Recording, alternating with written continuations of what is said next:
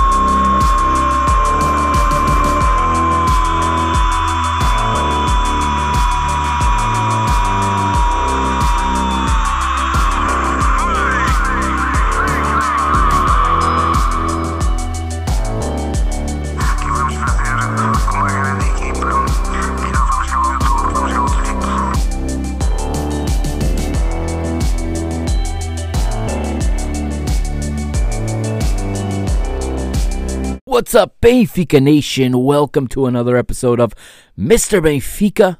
We are on the other side of 100 now. We're starting the second century, if you will, in terms of numbers of episodes. This is episode 101, and it's all about the ladies today. We're reviewing the two legs that took place that made up the round of 32 of the UEFA Women's Champions League between Benfica and Chelsea, and there's a lot to talk about in these two legs. Not just the result. The result was what it was, and the differences in the two sides was clear. Nobody's going to dispute that. But I think there was a lot that was revealed in these two matches. I think a lot of good things can be taken from these two matches. I think we need to remember that this women's football project is exactly that. It is a project, and well, there's been developments in this project, and I'm gonna express my concerns about this in the final segment. Some of the latest developments regarding the Benfica women's football team, and again, like I said, I'm very concerned with the direction or misdirection of this program. Not so much with the on the field product, but just the behind the scenes, off the pitch decision-making process of this project is really leaving many of us to scratch our heads. And like I said, at the end of the episode in the final segments, I'll touch on that. But first, we're going to go through these two matches versus an absolutely all-powerful and a massive opponent that is Chelsea. Chelsea, a club trying to win the WSL this season, perhaps arguably the best women's league on the planet. Also, they have very strong ambitions to win this Champions League. Very much two different worlds between Benfica's women's team and Chelsea's women's team at this stage of the game, but I think Benfica have made huge strides, and I think there are moments in both of these matches that show that, and I think overall we should be very, very proud of the performance and of the effort put forth by our women's team in these two matches. The difference was obviously glaring, but it's a good example. It's a good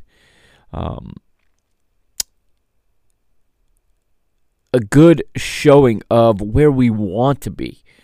Now, let's be very, very clear. To get to where Chelsea is, it's going to take a massive, massive financial investment in the program, one that I have a hard time believing Benfica is willing to take, as we have seen throughout the short life of this program.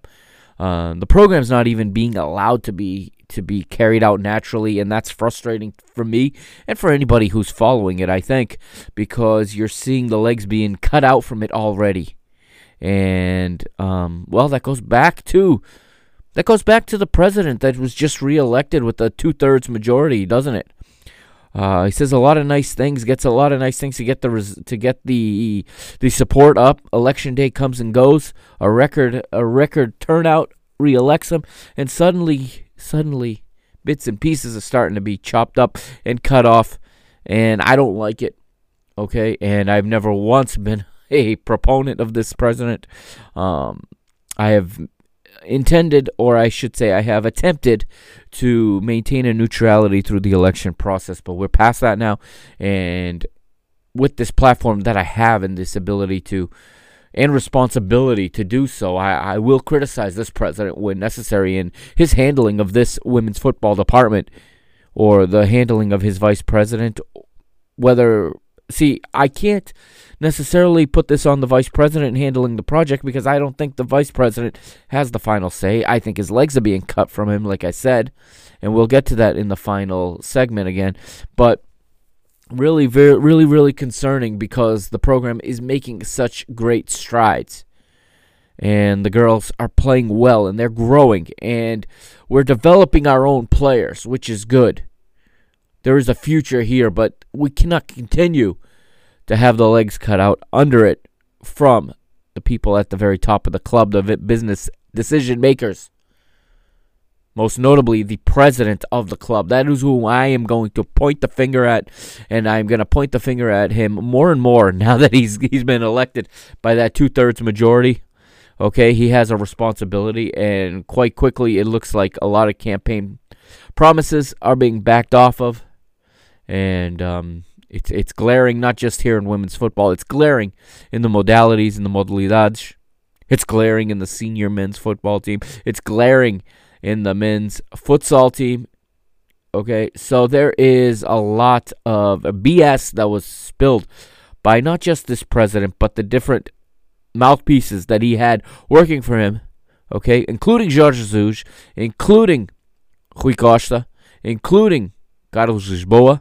Okay, different managers throughout the club that have defended this man and have come to his defense when rightful criticism, has been thrown his way. And I think everybody's regretting it right now. But here in episode 101, we're going to stick with the UEFA Women's Champions League. 2 ties, okay? Home and away. We're going to start with the first leg at home against Chelsea, and then we'll go to the second leg on the road. We'll compare and contrast. We'll look at the approach, and then we'll take a look at the subsequent league match that followed these 2 legs, as Benfica then headed into a holiday break. And then we'll talk about the changes that occurred during this holiday break and where Benfica women's football goes from here. All right, this is Mr. Benfica. I am the Mr. Mike Agostinho. You can follow me on Twitter at Benfica Mister, on Instagram at Mr. Benfica, on Facebook at www.facebook.com/Mr. Benfica. And of course, always you can check out all the content that I have up, and you can always find episodes at www.mrbenfica.com and the YouTube channel as well. On YouTube, just search Mr. Benfica. We'll be right back here on Mr. Benfica on the PTB Media Network.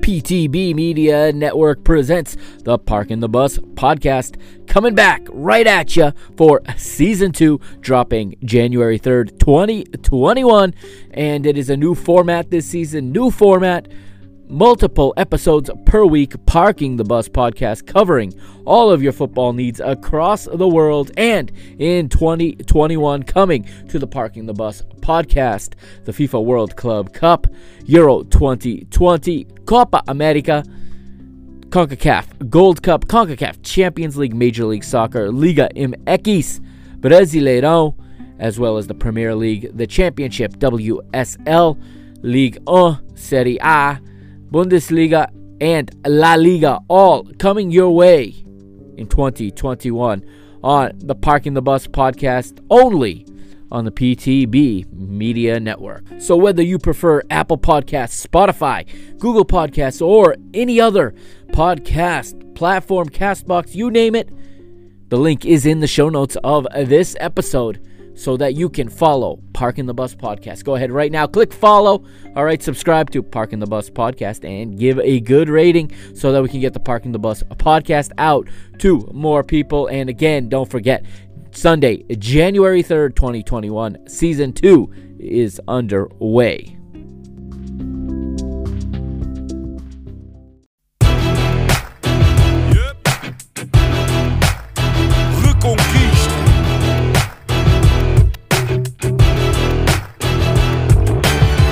Passo a passo, o caminho é duro.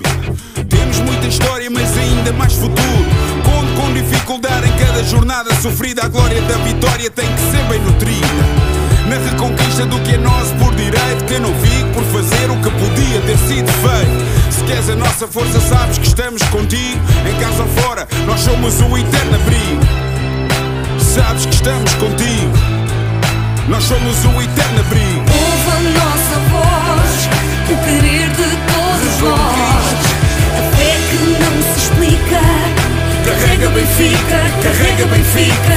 Ouve a nossa voz, o querer de todos nós. A fé que não se explica. Carrega Benfica, carrega Benfica. Ouve a nossa voz, o querer de todos nós. A fé que não se explica. Carrega Benfica, carrega Benfica. Ouve a nossa voz, o querer de todos nós. O querer de todos nós. Manto sagrado é peso pesado, não o carregas sozinho. Em cada esquina há um vizinho. Sente o carinho do Algarve até ao Minho. O vermelho pinta a tuga e é isso o teu colinho. Na reconquista do que é nosso por direito, que eu não fico por fazer o que podia ter sido feito. Se queres a nossa força, sabes que estamos contigo. Em casa ou fora, nós somos o eterno abrigo. Sabes que estamos contigo. Nós somos o eterno abrigo. Ouve a nossa voz, o querer de todos nós. A fé que não se explica. Carrega Benfica, carrega Benfica. Ouve a nossa voz, o querer de todos nós. A fé que não se explica.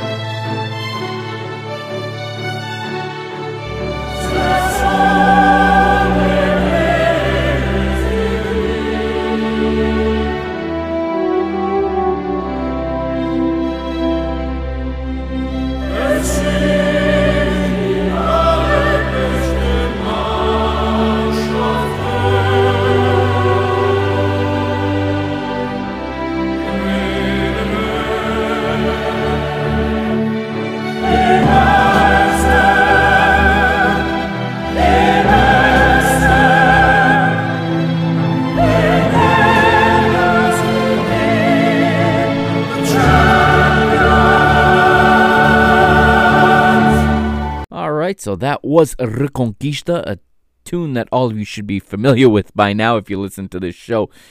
If you've even listened to it before, you don't even have to be a regular listener to be familiar with that. And then after that, of course, the sound everybody knows, the anthem of the UEFA Champions League. We are in the Champions League. It's the Women's Champions League. And we're going back to Wednesday, December the 9th, 2020. We're at the Benfica campus at Seychelles, and it is Benfica hosting Chelsea Women's Champions League round of 32. This is the first leg. The referee is Esther Stabuli of Switzerland. And let's hear the team news that was given to us via the World Feed if you watched the match in English. Let's have a look at the team news today. Benfica have had the same 11 for both qualifiers to make it this point, and that exact same 11 remains here this afternoon. We're expecting a 4-3-3 with the captain Rebelo in the centre of defence. The Brazilian forward Nicole Reisler scored both of the goals in their last round. They came from behind to beat Anderlecht 2-1. Narrow in that sense, their victories, although domestically far from that. For Chelsea, 3 changes from the weekend that started against West Ham. Sam Kerr picked up a knock, scoring a hat-trick goal. So she's out. Millie Bright returns in defence. Sophie Ingle returns in midfield. And Guro Reiten wide on the left. She and Pernilla Harder, runner-up twice and the UEFA Player of the Year, of course, are both making their debut for Chelsea, at least in this competition. So you heard there, Benfica pretty much unchanged, and in fact unchanged from the previous 2 qualifying matches for this competition, the preliminary rounds in which they were victorious in both of those matches. Chelsea with a few changes to the side that had just beaten West Ham at the previous weekend. Let's start with the starting 11 for the international star-studded Chelsea women. In goal is the German Ann-Katrin Berger. Her right back is the Norwegian Maren Mjeld, with Magdalena Eriksson and Joanna Andersson as the center back pairing. The 2 Swedish, and Millie Bright is the left back. In midfield, you have, according to UEFA, at least, you have the right back is Fran Kirby, the English international, with the central midfield pairing of Welsh international Sophie Ingle and Korean international Ji So Young. The left-sided midfield is the Norwegian Guro Reiten, with Beth England partnering with Danish international Pernille Harder as the strike tandem. And you heard there Pernille Harder, or you will hear shortly, Pernille Harder, a former Ballon d'Or finalist, and Benfica really up against it in this match. Let me tell you, this is quite a matchup, as you can see that this only 3 English players in the 11 for Chelsea, who is of course managed by Emma Hayes. And let's take a look now at Benfica's starting 11, which we said is their normal Champions League starting 11. In goal was young Carolina Villon. She would play between the pipes, as we've gone back and forth between Villon and Danny Newhouse this season. The right back is Catarina Amado, with the center back pairing Carol Costa and Silvia Rebelo. The left back is Ana Saisa. In midfield, we have 4, not 3, as the announcer would have expected or would have said. The holding midfielder is Pauleta, and she partners with Ana Vitoria in the center. And Christy Uchibi was playing as the right-sided midfielder, and young Andrea Faria, the left-sided midfielder. The strike tandem for Benfica is Canadian Chloe Lacasse and Brazilian international Nicole Reisler. Of course, the manager of Benfica is Luís Andrade. Now, coming into this match, the one thing you're going to want if you're Luís Andrade and if you're anybody involved with Benfica, and I've been in matches like these where we've been in a staff and where this happens to anybody that's not in the top 1% of clubs in the world has been in a situation like this at some point, where you're facing such a formidable opponent, okay?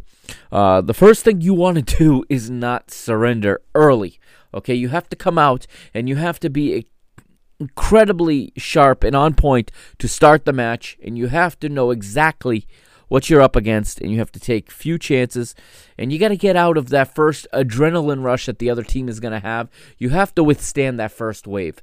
You have to get out of that without surrendering. Well, Benfica were not going to be able to do that in this matchup, and they found out real quickly the difference, and they just saw, I think, they saw a level of pace and a level of strength that they hadn't seen yet, and despite, here's the thing, Benfica have a number of international players, okay? We have Brazilian internationals, we have a Nigerian international, we have several Portugal internationals, and you do see a higher level at the international level. However, very few national teams possess the type of depth and possess the type of squad that this Chelsea team, as I just said, this selection of international stars bring. And it's just something it didn't look like they were ready for. No matter how much you tell the team to get ready, no matter how much the manager prepares you mentally, if you haven't been there, you don't know.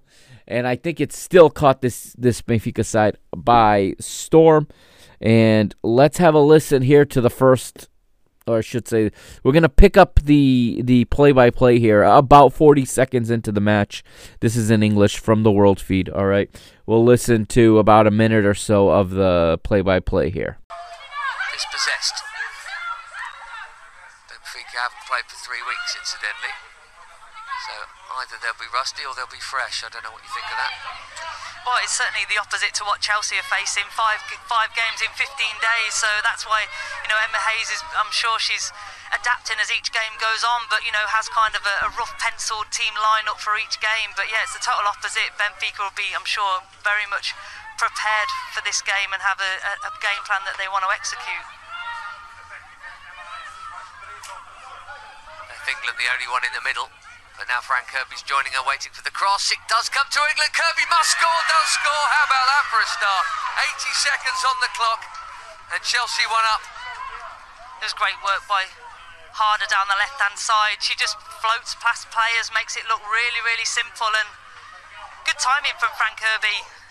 Got to be in we saw the weekend game against West Ham. Fran Kirby being the provider for Sam Kerr in that 6-yard box, and now it was Harder to Kirby. Beth England, I think, tries to get a little bit contact to set the ball goal-bound, but you always need a follow-up person, so Beth England's taking care of that front post space. It's absolutely perfect in a way that she missed it. She may well have seen her shot blocked anyway, because the defender was there, may well have been in the way of it. As it was, it fell perfectly, and Fran's never going to miss that. No one's ever going to miss that one. And the reason I included that audio there is there was an interesting point made by the announcer there, the commentator, as he said that Benfica had not played in 15 days and he didn't know if they were going to be rusty. And before he could finish the sentence, the ball was in the back of the goal and Chelsea take the lead. Now, I don't think Liga BPI and the FPF did Benfica any favors whatsoever in helping them get ready for such a massive match where they were such big underdogs. Such a layoff does not help anybody, and the irregularity with the way matches are scheduled in Portugal needs to be addressed. The league comes off very, very amateurish. I don't mind criticizing that. You play one weekend, you don't, you play 4 matches in 2 weeks, and then you go 3 weeks without a match.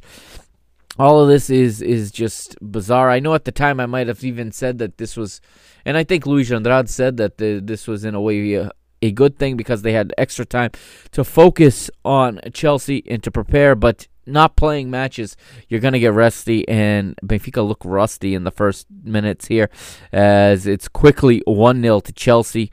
And it starts down the left flank of Chelsea, and their left forward, Pernille Harder, beats a couple of Benfica players down the left and then cuts in, and you see her basically with a solemn run, and she turns Silvia Rebelo all the way around with the fake, and then plays a ball through Silvia's legs across the face of goal.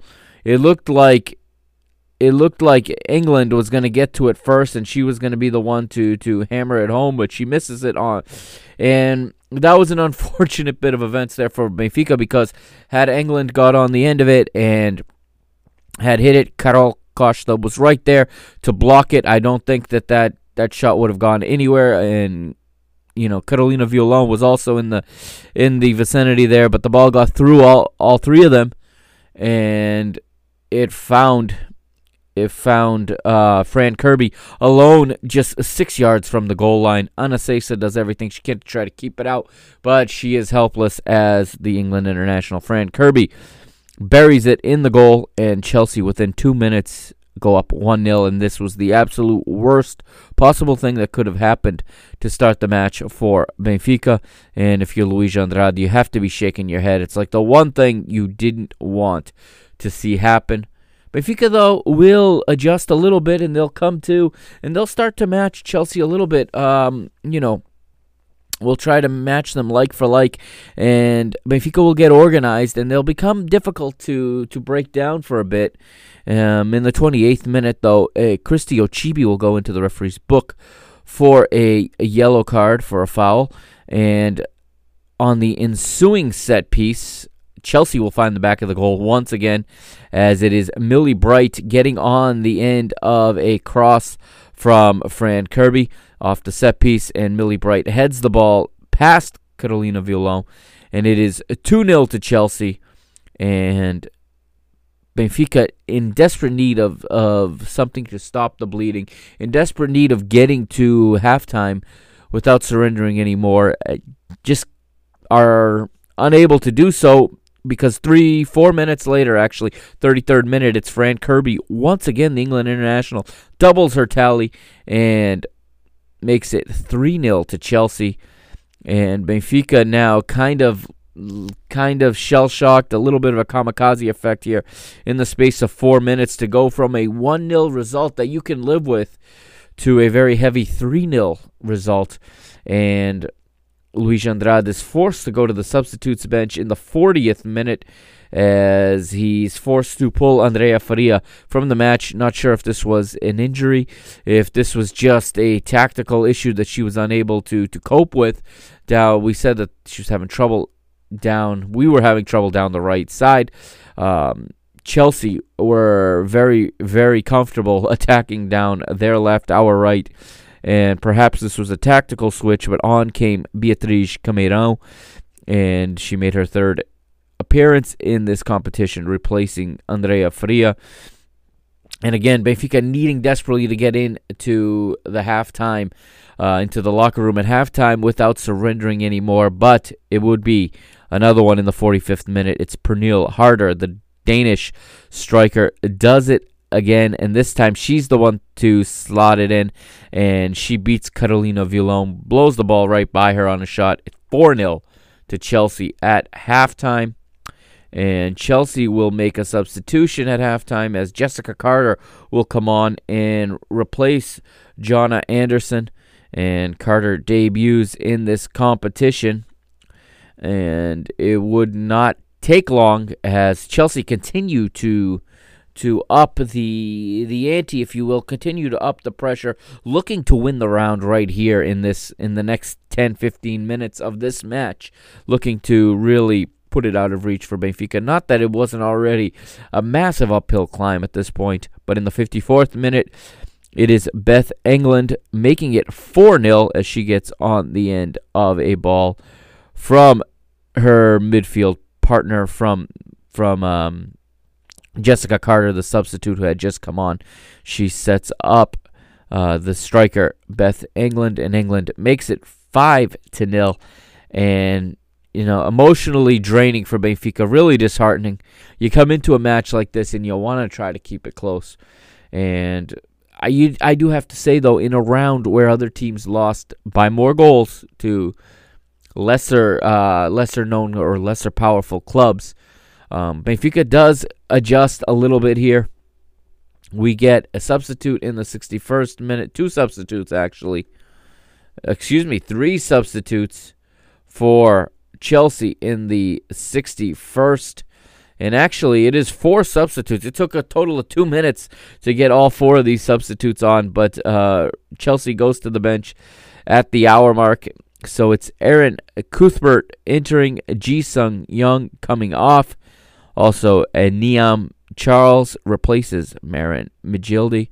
And Jessica Fleming enters, and she replaces Magdalena Eriksson, and Maria Thorisdottir enters, replacing Fran Kirby. So much more of a second string Chelsea side as the match starts to even out a little bit now that it's 5-0, and now that you have a little bit more of a second choice Chelsea on the pitch. But in the 76th minute, it would be more frustration and more bad fortune, really, for Benfica, who do at times look a little in over their head in this match.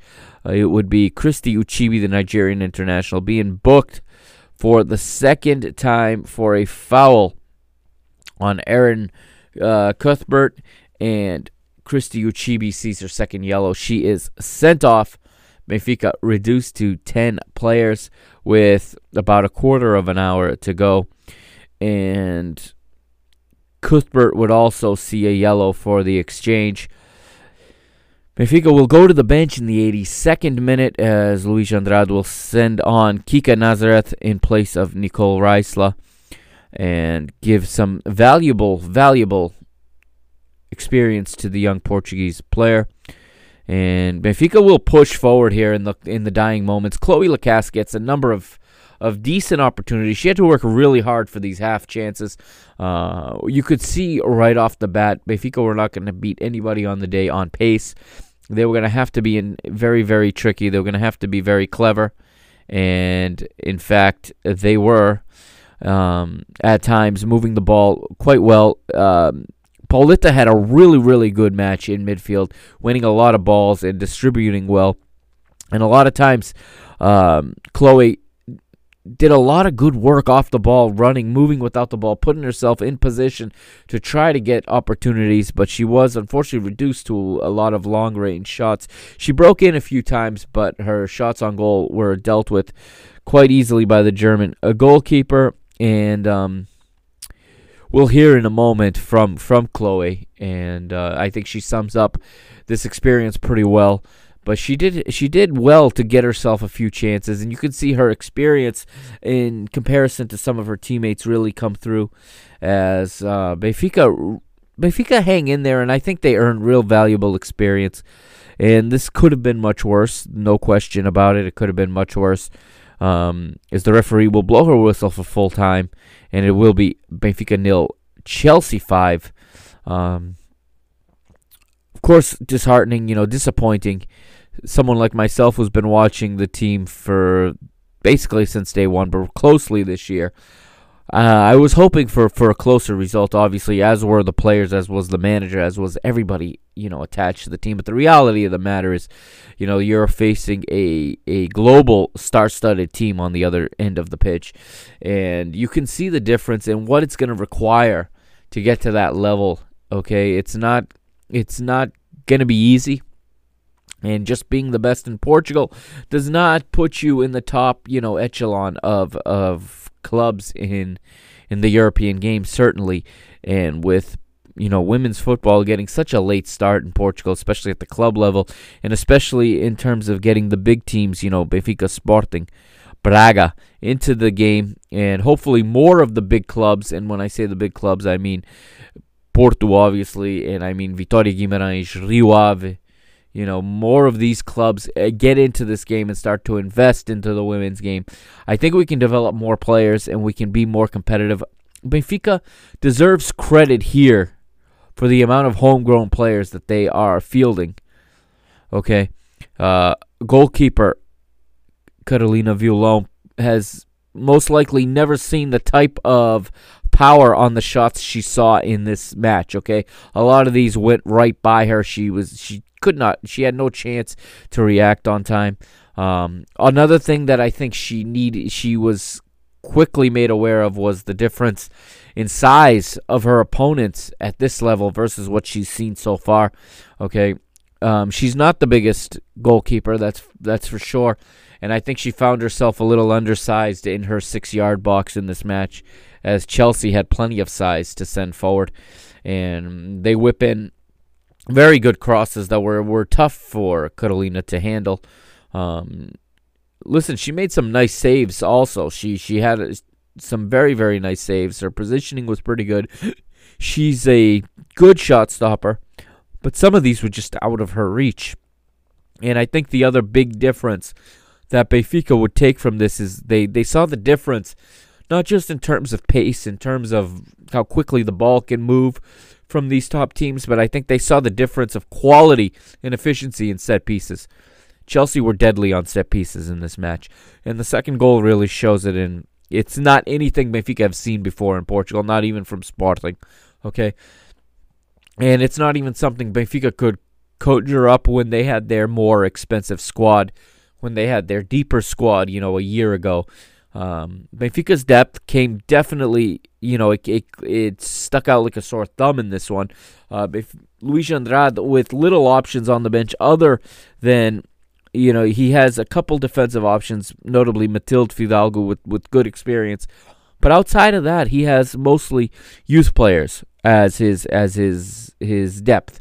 Okay, so that's not going to cut it for a team that wants to compete in the Champions League. Let's be honest. Benfica deserve credit for developing their homegrown players. Okay, notably Ana Saisa, Kika Nazareth. Also, they're young players that they have recently signed. Also, Andrea Fria, also a homegrown player who has been very good since the beginning. She's been, even when the team started a year and a half ago, she was doing double duty, playing both U19 and playing in the first team. Now she's obviously no longer young enough to play in the U19s, but she has developed into a solid first team player. Beatriz Cameirão, who came on, okay. You got two Portuguese central defenders. You got the two defenders of the Portuguese national team. And what was an all-Portuguese backline? Okay, so that also needs to be commended in the sense that we're trying to grow women's football in Portugal. And it's only going to help Portuguese women's football when you have an all-Portuguese backline, including the goalkeeper, go into a Champions League match, okay? The center back's more experienced, obviously, than the outside backs and the goalkeeper, okay? Carol and Sylvia, much more experienced. They've been the pair, of central defenders for the national team for some time. Carol's in her first season at Benfica, but she has played with Sylvia for quite some time in the national team. And then you had another good performance from Catarina Amado on the right side, okay? You need to remember she is a attacker that has been converted into a wingback, and this is really the toughest defending she has had to do in her career, and I think she adjusted well. She's very athletic, and I think she adjusted well, and she is getting better and better at reading the game, at reading the match, and she's getting better and better at knowing when to go forward, knowing when to step, and when to tuck in and defend. She did far better in this match than we saw, for example, in the derby against Sporting, and I think that derby against Sporting really taught her some important lessons and got her more and more prepared to play a team the caliber of Chelsea. On the left side, you have Ana Saisa, who's a left back who is being converted into a left back from a central defender. So both outside backs are converted outside backs. So they got a wealth of experience in this matchup. Okay, and again, Cameirão comes on, and Kika Nazareth comes on. Very, very promising future for Benfica. So whatever I say in the rest of this episode and going forward about the lack of investment, the lack of experienced players perhaps, the flip side of that coin, and it is a positive, is the amount of experience we are getting to these young players who have a very, very bright future. And I do believe that Benfica can build to be a powerhouse in Portuguese football and can build a team that can compete at this level, okay? I'm not going to sit here and say we're going to build a Champions League contender this way. We're not. It's going to take a lot of money to build the type of team that wants to win the Champions League. Look at what is on the other side of the pitch in this match, okay? And it's the defending English champion. Let's be quite honest with ourselves here. So this was, all in all, a good performance. A lot of good lessons learned. Now let's hear from Chloe Lacasse here in her post-match interview. And you can hear Catarina from BTV doing her best to ask these questions in English. And I think Catarina deserves a lot of credit for the hard work that she does as well, because she's forced to do a lot of when it comes to these Champions League matches. She's forced to do a lot of interviews in English, and she really works hard here to get the questions out and to ask them well. You can tell she's translating in her mind as she's talking. It's a very, very hard thing to do, and I give her a lot of credit here. But let's hear from Chloe, and let's hear what Chloe thought the value was in this match and in this experience of playing against a team like Chelsea. This jogo, Chloe, you run a lot, you almost scored. What does it miss today? We know coming into this game, it's our first time, right, in the round of 32 of Champions League. We know that we have a lot of growing to do. We're a very young project. Chelsea has a very rich history with very talented players. So for us, this is a growing opportunity. We played a very tough opponent, and we faced some obstacles, but now we move on, and we persevere, and we keep growing from this. And to the next game, how are you going there? Yep, we're going to learn a lot from this experience. When you lose games like this against tough opponents, it's an opportunity to learn and grow. And like I said, this is a very young project. It's been 3 years that we're working on this, and we want to keep improving, and we want to keep striving to just get better every day. Okay, thank you very much. Thank you. And so Chloe, they're talking about this being a learning opportunity and how Benfica, are still in the very, very infancy of the growth of the women's game in the women's department of football here. And I personally, as most of you know, Chloe's a fan of the show. She has in the past, I know that she's at least sampled a portion of the show before. But I like what she's saying here, and what I really like about this, and this is something that strikes me, and I think this is very, very commendable, is here you have Chloe Lacasse, who is a veteran, okay? She is somebody with a lot of professional experience. She played in Iceland. She's played in the Champions League, okay? And you can see that she really embraces being a part of this project and being a part of growing this club from essentially nothing, okay? From nothing, okay? She wasn't there on day one, but she came in the second season and has been so instrumental, okay? She's been such a crucial part of this club since the day she arrived, and you can see that she has assumed the role of the experienced international player in this team ever since, well, she has since she's been here, but especially since Darlene has gone down injured, and it's important to remember that Benfica, some of this lack of depth, is forced due to injuries, things beyond the club's control. Darlene with a serious injury, okay, with the sports hernia, she's out for an extended amount of time. Evie, who was such a crucial part of that first season, just like Darlene, she's out for an extended period. She's having all kinds of injury woes as she claws and fights and tries to work her way back into the team. All right, we've seen players leave. That's something I'll talk about a little bit later. But just those two injuries alone take so much experience out of the 11, okay, and leaves a hole that has to be filled by younger, inexperienced players, which will pay off in the long run. But in the short term, in the here and now, it's very tough to take on a Chelsea with when that is the case.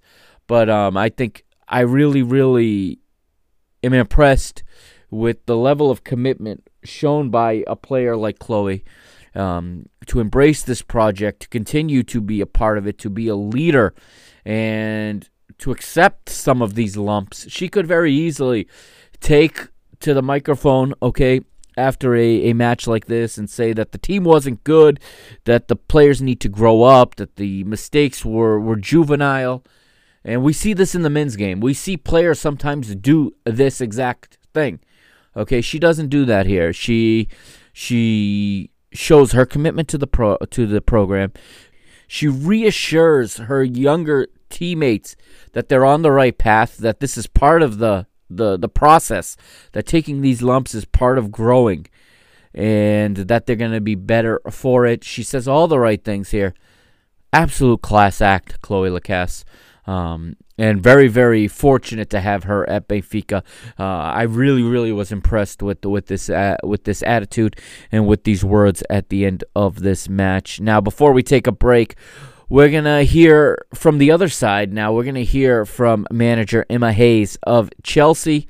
And she also gives Benfica some credit here, saying that they were hard to break down, or I should say that we were hard to break down. And I think that's also important. So I'm going to send you away to break here with the words of Chelsea manager Emma Hayes. A very strong result. What is the story of this game? We took our chances. I think scoring very early helped in the game. It was a very physical game. Difficult for us to break Benfica down, but I thought our quality in front of goal was the difference between the two teams. It's a team with one of the most wanted and greatest players of all. What do you think about this team, and what do you think is going to do in Europe in the championships? We have to take one game at a time, build towards qualifying. That's the most important thing for us. We have to keep improving what we're doing as a collective, but I have quality players on the bench in the 11, and this is one of the big reasons why I think we are strong candidates this year. Okay, thank you very much. Thank you.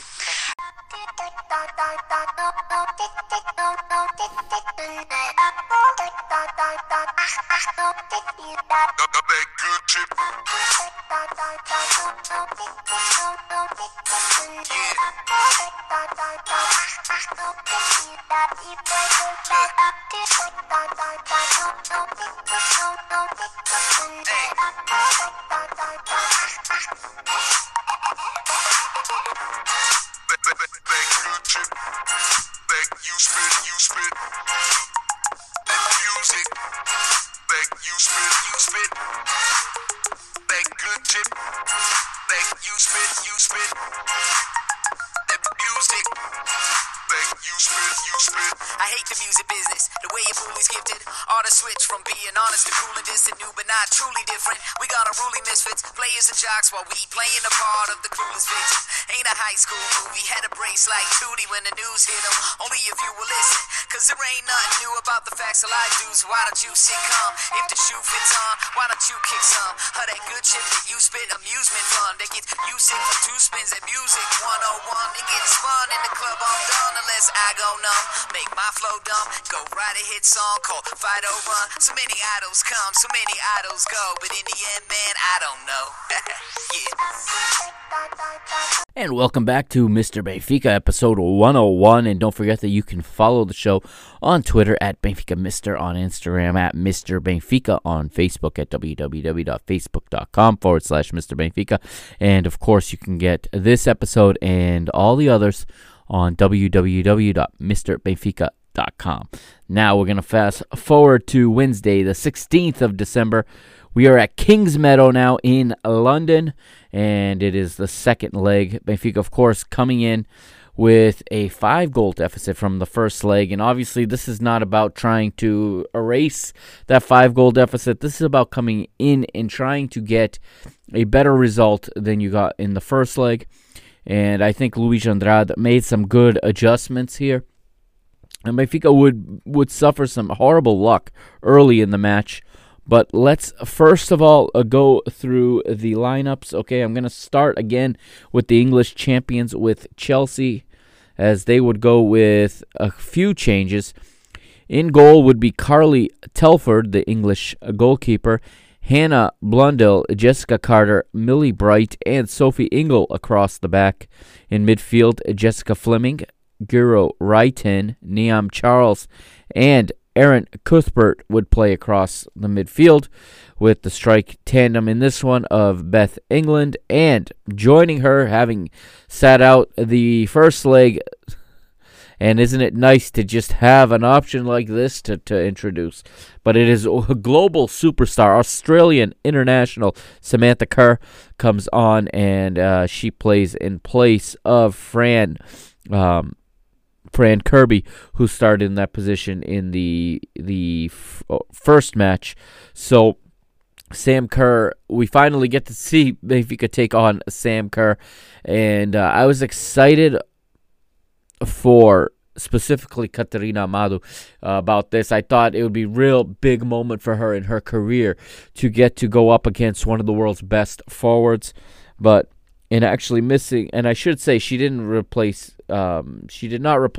Fran Kirby in the 11. She replaced Pernille Harder. The normal strike tandem is Pernille Harder and Sam Kerr, so they each took turns sitting out a match against Benfica. But what a opportunity to take on a player like that. Unfortunately, well, let's get to the lineup. As I said, Luís Andrade came out with a different lineup in this one, and making a good decision to go to 5 across the back. Okay, so he also makes the difficult decision in goal, as he goes, as we said, there is a back and forth battle going on between Carolina Violão and Dani Neuhaus. Luís Andrade goes with Dani Neuhaus in this one, the more experienced, as much as she has been out of form goalkeeper. She gets the opportunity here in a big chance for herself to rebuild her confidence and to put out a good performance and really regain some momentum going forward. 5 across the back, as we said. Katerina Amadou is the right back. 3 central defenders. Carol Costa is the right center back, with Silvia Rebelo as the hard center back, almost as a sweeper. The left center back is Ana Saisa, playing in a more natural position for her, or what her position was before being converted to a left back. And introducing into the lineup at left back, Matilde Fidalgo, as she switches side. Normally a right-sided player, she moves to play as a wide left back. 4 in midfield, so a 5-4-1 for Luís Andrade. And I can't help but feel that this is probably how he should have come out in the first leg. You have Ana Vitória, Pauleta, Beatriz Cameirão, and Chloe playing as a 4-man midfield, all tucked in, all taking away the center of the pitch, and Nicole Reisler playing as a lone striker. Again, the managers Luís Andrade and Emma Hayes. And the referee for this match is Lina Letovara of Finland. And Benfica, again, like we said when we talked about the first leg, again, the same holds true. You have to come out and you have to not give this match away in the early stages. You got to make Chelsea work for it as long as possible, at the very least. That's where you have to start from and then build from there. So Benfica does a better job in this one, as they come out strong, they come out well organized, and it is a difficult it's a difficult task for Chelsea to break them down. Chelsea's having trouble finding the spaces to plug the through balls, and what they're also doing is trying to whip in crosses, and Benfica have plenty of players in the area to deal with it. This was a much better start for Benfica, but unfortunately, in the 21st minute, that would be it for Katerina Amadou. And like I said, one of her big opportunities to play against one of the world's greats in Sam Kerr. However, on a cross, she goes up and bumps into her own goalkeeper, into Dani Neuhaus. And what happens is, as Neuhaus catches the ball and comes to the ground, her elbow comes down and comes down right on the bridge of Katerina Amadou's nose, and she gets it right in the face as she goes down right away. And at first she's holding her leg. It almost looks like she was injured twice on the play, perhaps on the landing, because she was holding her leg at first. But when the camera finally found her, when the people mobbed around her had cleared out, you could see her face clearly had been bloodied. Her nose was bleeding, and that was from the impact. The replay would then show the impact of the elbow of Dani Neuhaus coming down on her face, and likely some broken bones in her face. Katerina Amadou sadly had to be substituted, and she did share a picture on her social media following the match saying she was okay. She had, a bandage on her nose, and she was a little bit bloodied up. But she did share an image saying she was okay and that she was going to be fine. And she would return to play in the next match, albeit wearing a mask. She was able to return quickly. but that was going to be it for Catarina Amado. And unfortunately, due to the lack of depth that we talked about, especially off of the bench, that would be it for the five player back line, because Benfica no longer had the players necessary to do that. They no longer had the pieces. So Luis Andrade forced to make a change, and it forces a tactical change. So it's Kika Nazaret coming on for the injured Catarina Amado. Matilde Fidalgo moves from the left to the right, and we go back to our normal 4 in the back. We go back to our normal 4-4-2. Kika goes into midfield. And 6 minutes later, 28th minute, it is Beth England finally breaking the deadlock. I say finally, after a half hour, breaking the deadlock. Benfica had been doing so well, but the deadlock's finally broken, and it is Beth England with the goal, 1-0 to Chelsea. However, Benfica take that result all the way to halftime, and this is a very, very positive thing. Going into the break, you had to be confident if you were Luis Andrade and if you were his players. Okay, you had to believe, if you're his staff, that was a good half of football. That you came out 1-0, which is, an entire world better than where you were in the first leg. If I'm Luis Andrade and I'm in that locker room right now, okay, at 1-0, I'm telling my team, okay, yeah, sure, aggregate 6-0. That doesn't matter. Let's go out and let's win this half of football. 45 minutes, let's steal a goal. Let's win this half of football. And you can build some character and you can build some belief around that. And it looks like, I don't know what he said, obviously. I was not in that locker room. Maybe he said this, maybe he didn't, but Benfica came out strong again. And Benfica this time was able to match the physicality. And they were able to make up a bit for the lack of pace with some good anticipation.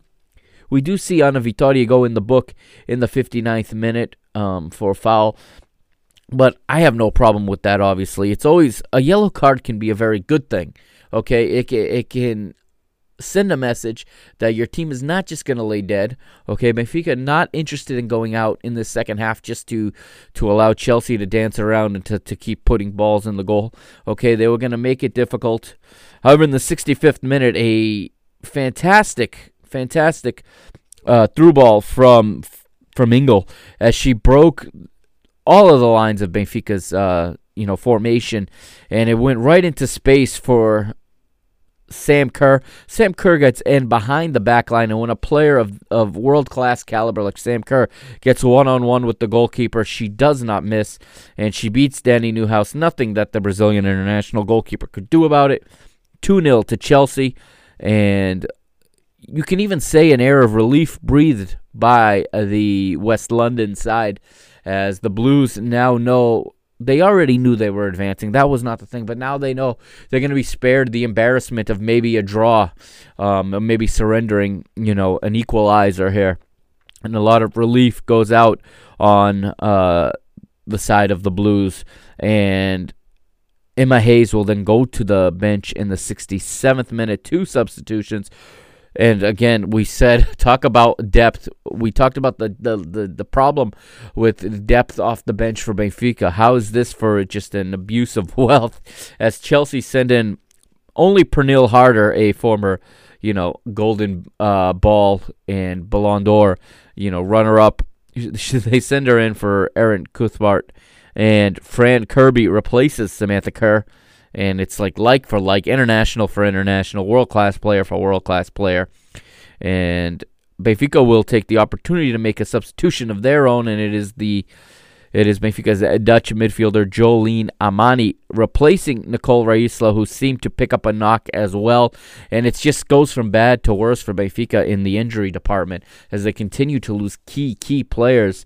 And frustrating, no doubt, for Luis Andrade here, just to not have enough resources to put up a 90-minute fight against a team the caliber of Chelsea's.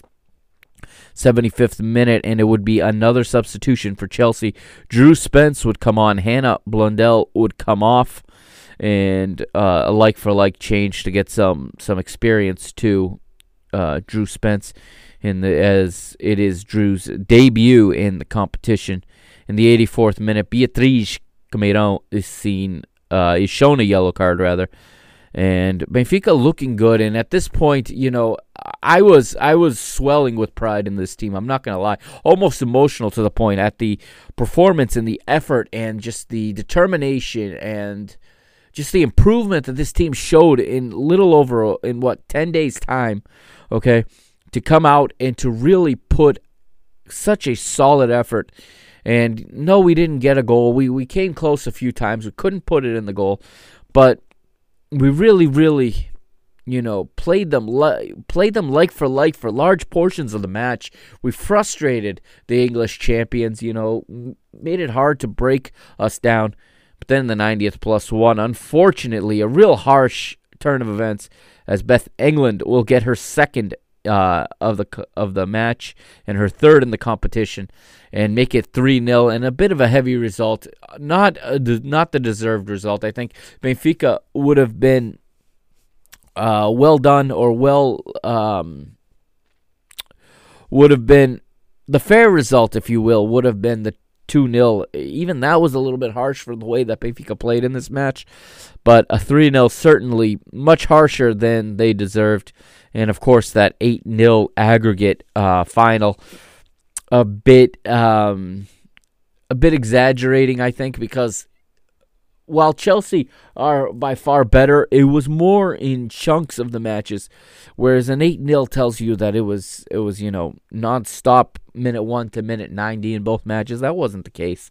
Benfica did themselves proud, in my opinion, and they did the club proud.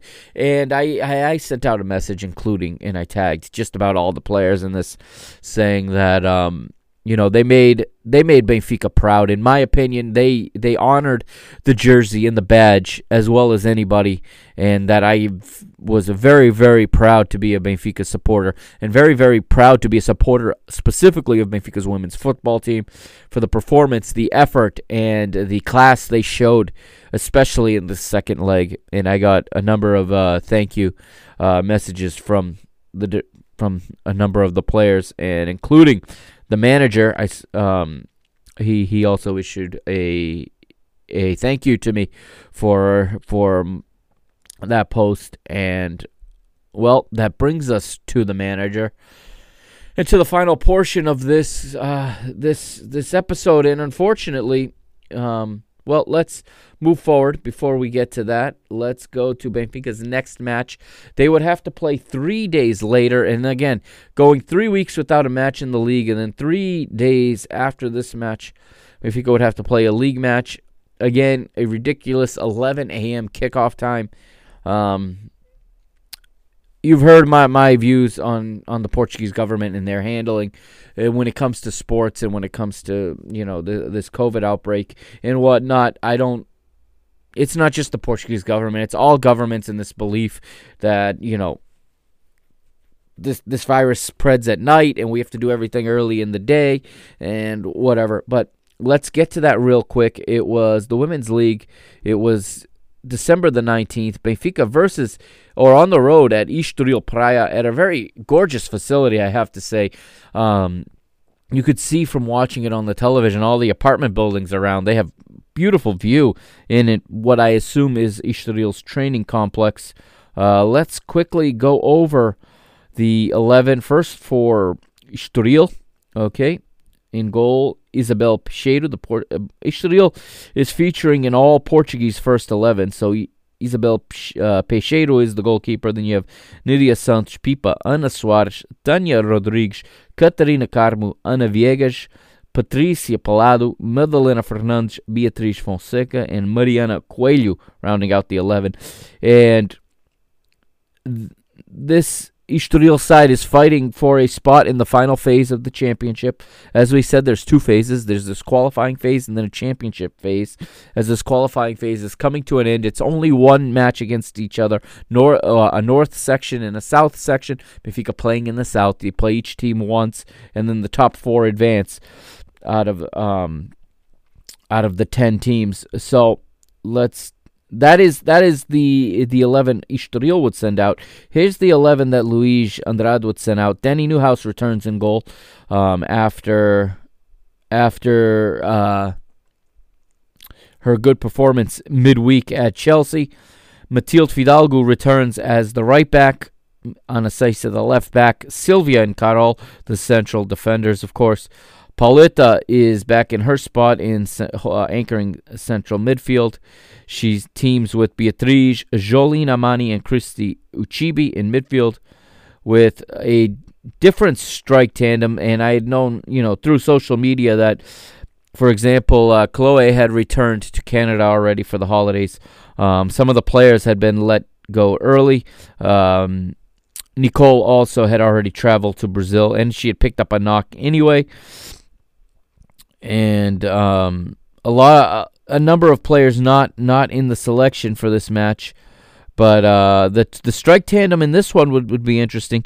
We'd see the return of Carlota Cristo at striker, and she was joined by Catarina Amado, who had been playing as a right back all season, reverts to her original role as a forward against her former club, Estoril, the club where she was a forward at.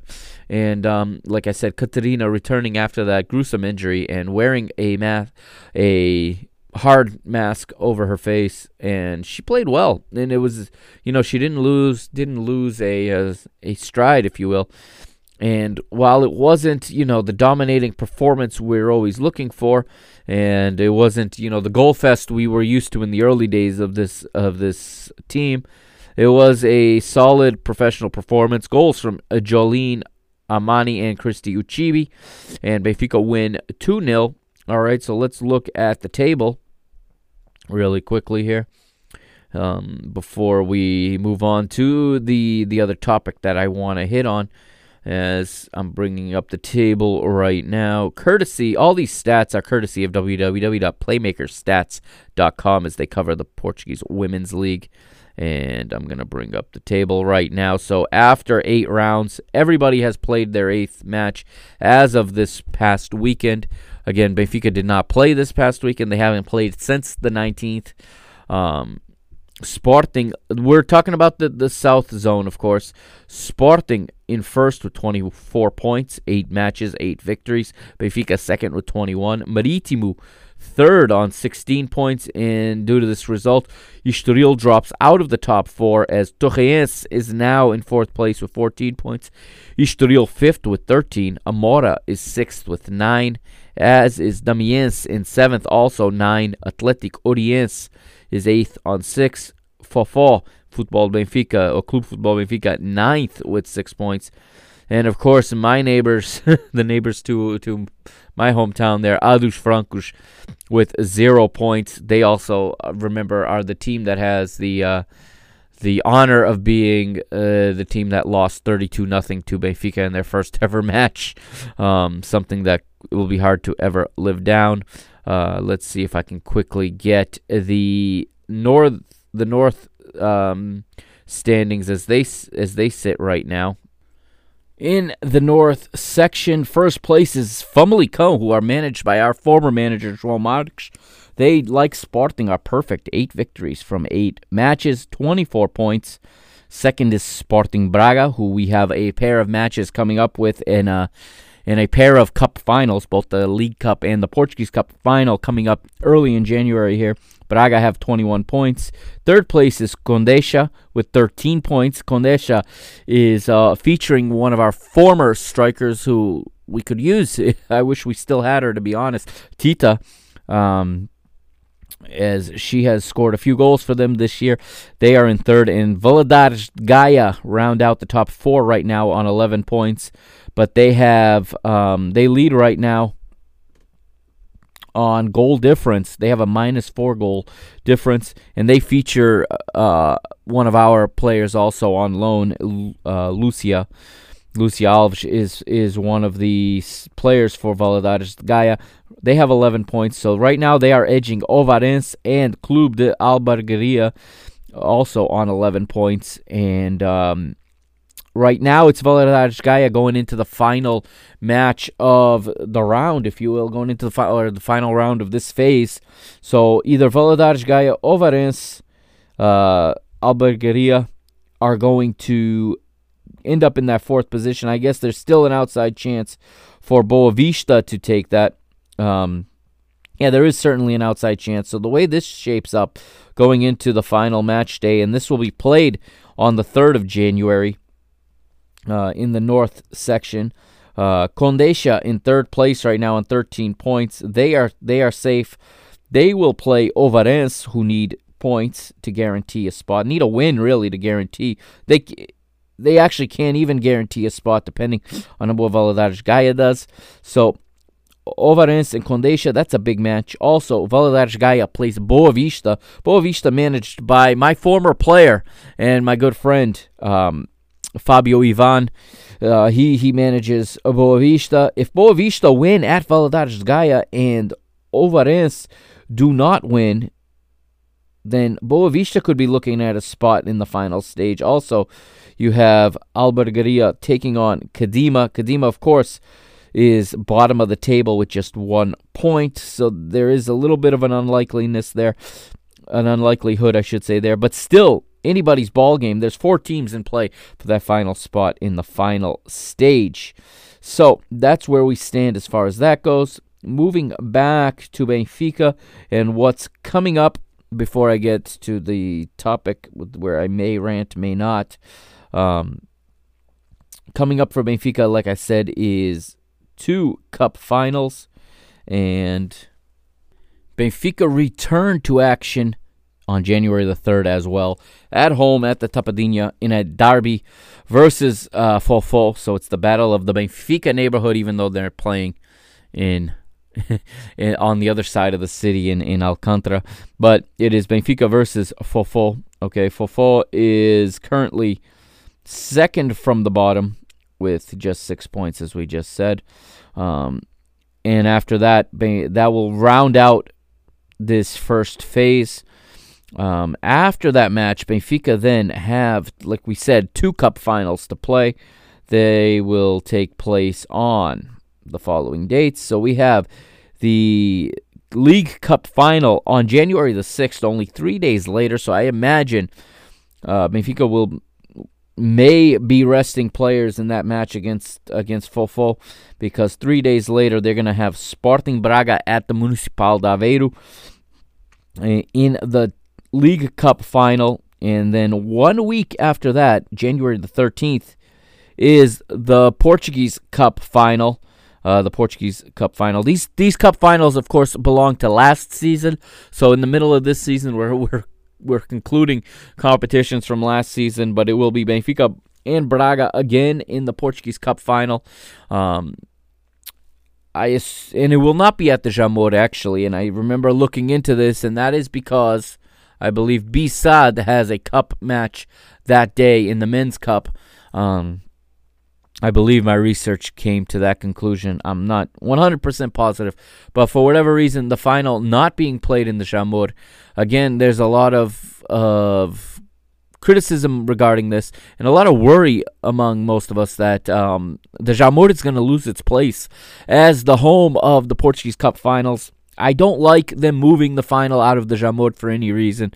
Last year, it was unnecessary. If the pitch at the Jamor is not good enough, the city of football right there would have been sufficient. We had Santa Clara using the city of football as its home field last season, the men's team, of course. The city of football is good enough for the youth national teams to play. It's good enough for the men's and women's national team to train. That field in a COVID world where there are no spectators, that's more than ample to host the Portuguese Cup final, and at least it's still in its proper home. I don't want to see the Portuguese Cup final to being like the League Cup final and moving around and being in Aveiro one season and then being in Braga another season, or even worse, like they do with the Men's League Cup, where they basically sell it for a 3-4 year package where the one location, one city gets to host it for 3-4 years in a row. I don't like that. The final belongs at our Wembley, our Jamor, and I'm totally against that. Now, the news that I was talking about. It broke on Saturday, and that is that Luis Andrade has managed his last match for Benfica. And I was shocked when I read this because, of course, if Jorge Jesus or Bruno Lage before him's job is on the line, everybody knows. It is in every paper. It is in every social media site, every columnist, every commentator, every fan is well aware that the manager's head is on the chopping block. And for some reason, seemingly out of the blue, Luis Andrade has left the club. And once again, this club does just a bizarre thing at this midpoint, at this break, this holiday break, just like last season. 1 year ago, we saw one of our key players, Jace, leave randomly at this point. We saw Tyler leave at this point. Our 2 World Cup veterans left inexplicably. Okay, it was never explained to us why they left. The lack of transparency in the women's football department is just unacceptable. Okay, this club has Sócios fund all of these programs. Okay, the cotas go across the board. This is not a team run by the SAD. This is run by the club, and it's funded by its members. The members deserve to know why key players and now a manager are leaving in the middle of the season. We have 2 cup finals coming up in the next 15 days or so. 17 days if you want to be exact. We have 2 cup finals. This is not the time for a coaching change. Perhaps the manager stepped down. Perhaps Luis Andrade stepped down. If that's the case, that needs to be stated. That's not all the club does is release a message saying they wish him well. They don't tell us why he's leaving. Now we have a new manager, and before I get to the new manager, who I'm hopeful for, of course, I'm a fan of this team. I want this team to do well. Okay, I'm hopeful that this new manager is gonna take us to another level.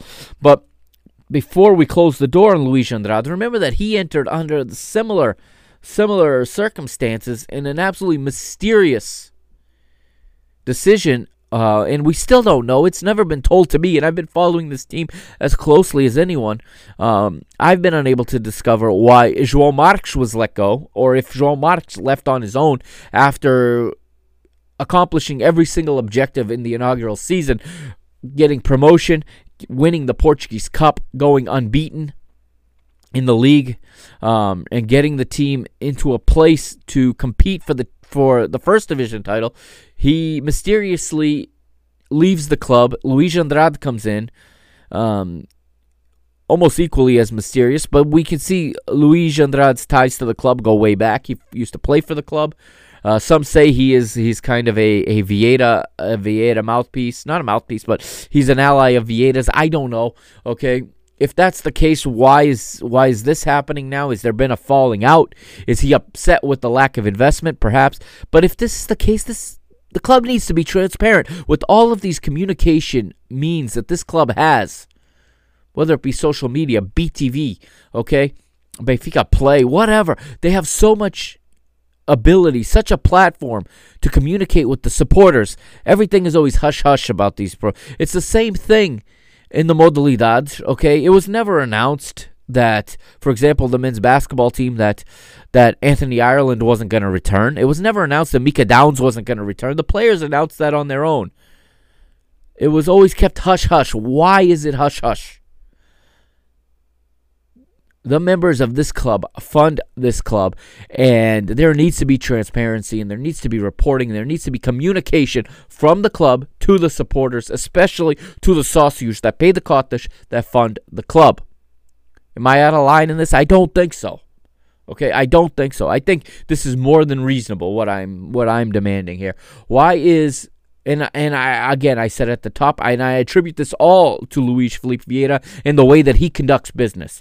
And when possible, business is always conducted under the table, behind closed doors, where nobody can see and where nobody knows what's going on. And then after the fact, you give a story. I don't like that. I don't think any Benfiquista likes that, okay? He can't get away with it in the men's football because it's surrounded by so many eyeballs. If he could, he would. I don't doubt that for a second. There are deals being made left and right that we don't know about. We scratch our head sometimes.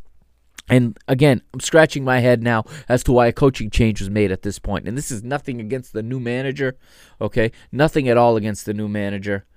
And this isn't even necessarily a call of support for the old manager. Although, from what I can see and from what I know, I don't see a reason for a dismissal.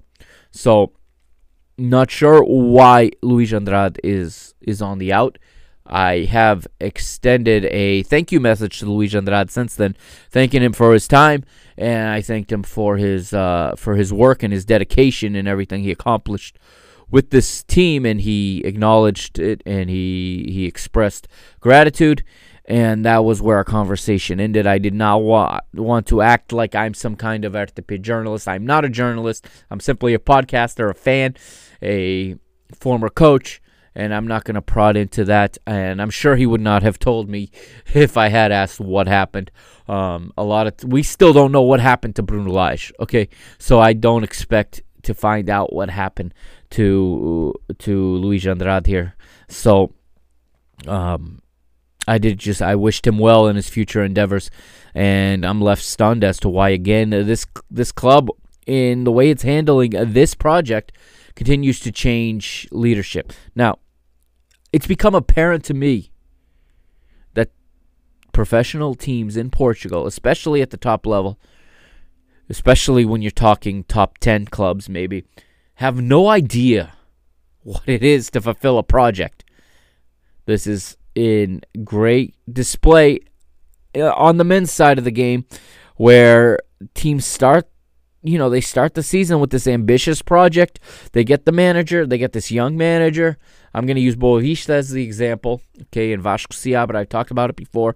You get young players. You should know you're going to take your licks. You should know that results aren't going to go your way all the time, and that you may even, God forbid, get relegated a season or be fighting off relegation. If after 5 weeks things aren't going well, there's a sacking. The Portuguese clubs and the way they run these clubs do not know how to fulfill a project. This is ridiculous. This project started out 2.5 seasons ago, okay? And at no point in this project should this have called for 3 managers in less than 3 full seasons.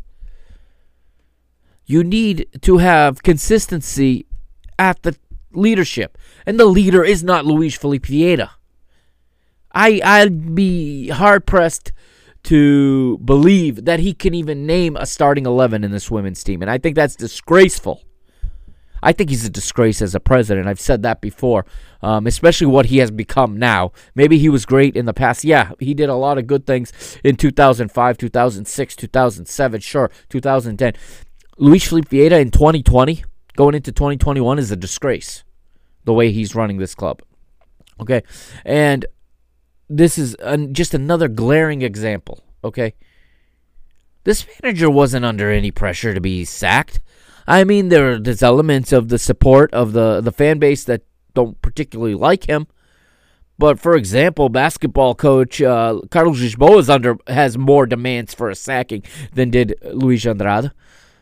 This is baffling, and of course there's no information, and there's no reasoning, and there's no why this is happening. This is not being communicated to us. Benfica is an absolute dud when it comes to social communication. There's no question.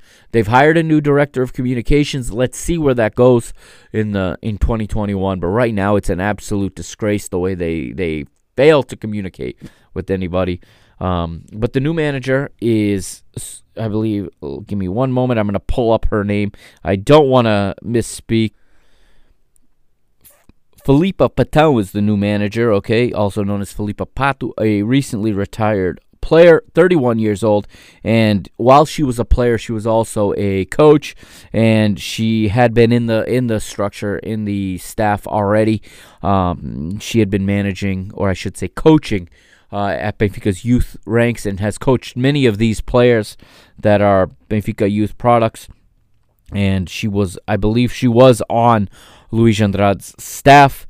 So that is a good thing. We've promoted from within. It's a good thing that we have a female coaching the women's team. That is good. That is a big step for women's football in Portugal. I'm gonna admit when I saw Luís Andrade was leaving after my initial shock, I had grandeur hopes of maybe we were gonna pull a coup and bring in Mónica Jorge from the federation. That didn't happen. I'm a big fan of Mónica Jorge. If not for Mónica Jorge, I probably may not be a fan of women's football today. Okay, Mónica Jorge was the manager for the national team coach when I first really started following Portugal's women's national team more than a decade ago now, when they featured a lot of American-born players of Portuguese descent, American-born players that I know, that I've crossed paths with in the coaching circles, and really got me into the women's game, especially in Portugal. I've been paying attention to it for quite some time, so I was hoping to land Mónica Jorge. That'd be like the equivalent of bringing José Mourinho into the men's team. So it was unlikely. She's no longer the national team manager. She's now a director at the federation, but her and current national team manager Francisco Neto together have built a very good national team and have seen growth that nobody can believe if you hadn't have seen it with your own eyes in the past decade. But again, Filipa Patel, former Portugal international, she is the manager. Good for her. I am happy and obviously welcoming. Her assistants are André Val, Tiago Carmo, and Marco Souza, and her goalkeeping coach is Pedro Espina. So this is the new staff, and I'm hopeful they get off the ground running and they win these 2 cups. I think there's a minimum where they have to win these 2 cups, and then they have to push Sporting to the limit. And really, Benfica need to win this women's championship this season. It's going to be an uphill battle, having already lost that 3-0 defeat to Sporting. I'm not 100% certain whether or not that result carries over. I had been fairly certain in the past that it does not, but now I'm under the impression that perhaps the matches against the 3 teams from Benfica's section in this first round will carry, which means Benfica will take that loss with them and be in 3rd place if that's the case when we start the final stage, because Famalicão is also perfect, as is Sporting. Not sure, or if everything's going to start at 0 again. Hopefully everything starts at 0 and Benfica have 2 more matches with Sporting and a chance to overcome and finally win that league championship, because although we went to the Champions League, we did not win the league title. Okay, we did not win the league title. Let's keep that in mind. We were in 1st place when the league was canceled. So we do want to win that championship in the Liga BPI. Also, I just wanted, before I go, to say that I hope that UEFA will strongly consider a Europa League type competition for the women as well. And here's why: because right now, no country puts more than 2 teams in the UEFA Champions League, in the Women's Champions League. The game is growing. Clubs are investing. They need more competition. Benfica could really build on this Champions League performance with another European season. But if only 1 team from Portugal is going to make the Champions League next year, it could be 2 or 3 seasons before Benfica have a chance to get back there. Who knows? Sporting are strong, and Benfica are building. So and I don't believe Benfica are going to invest any money into this team. And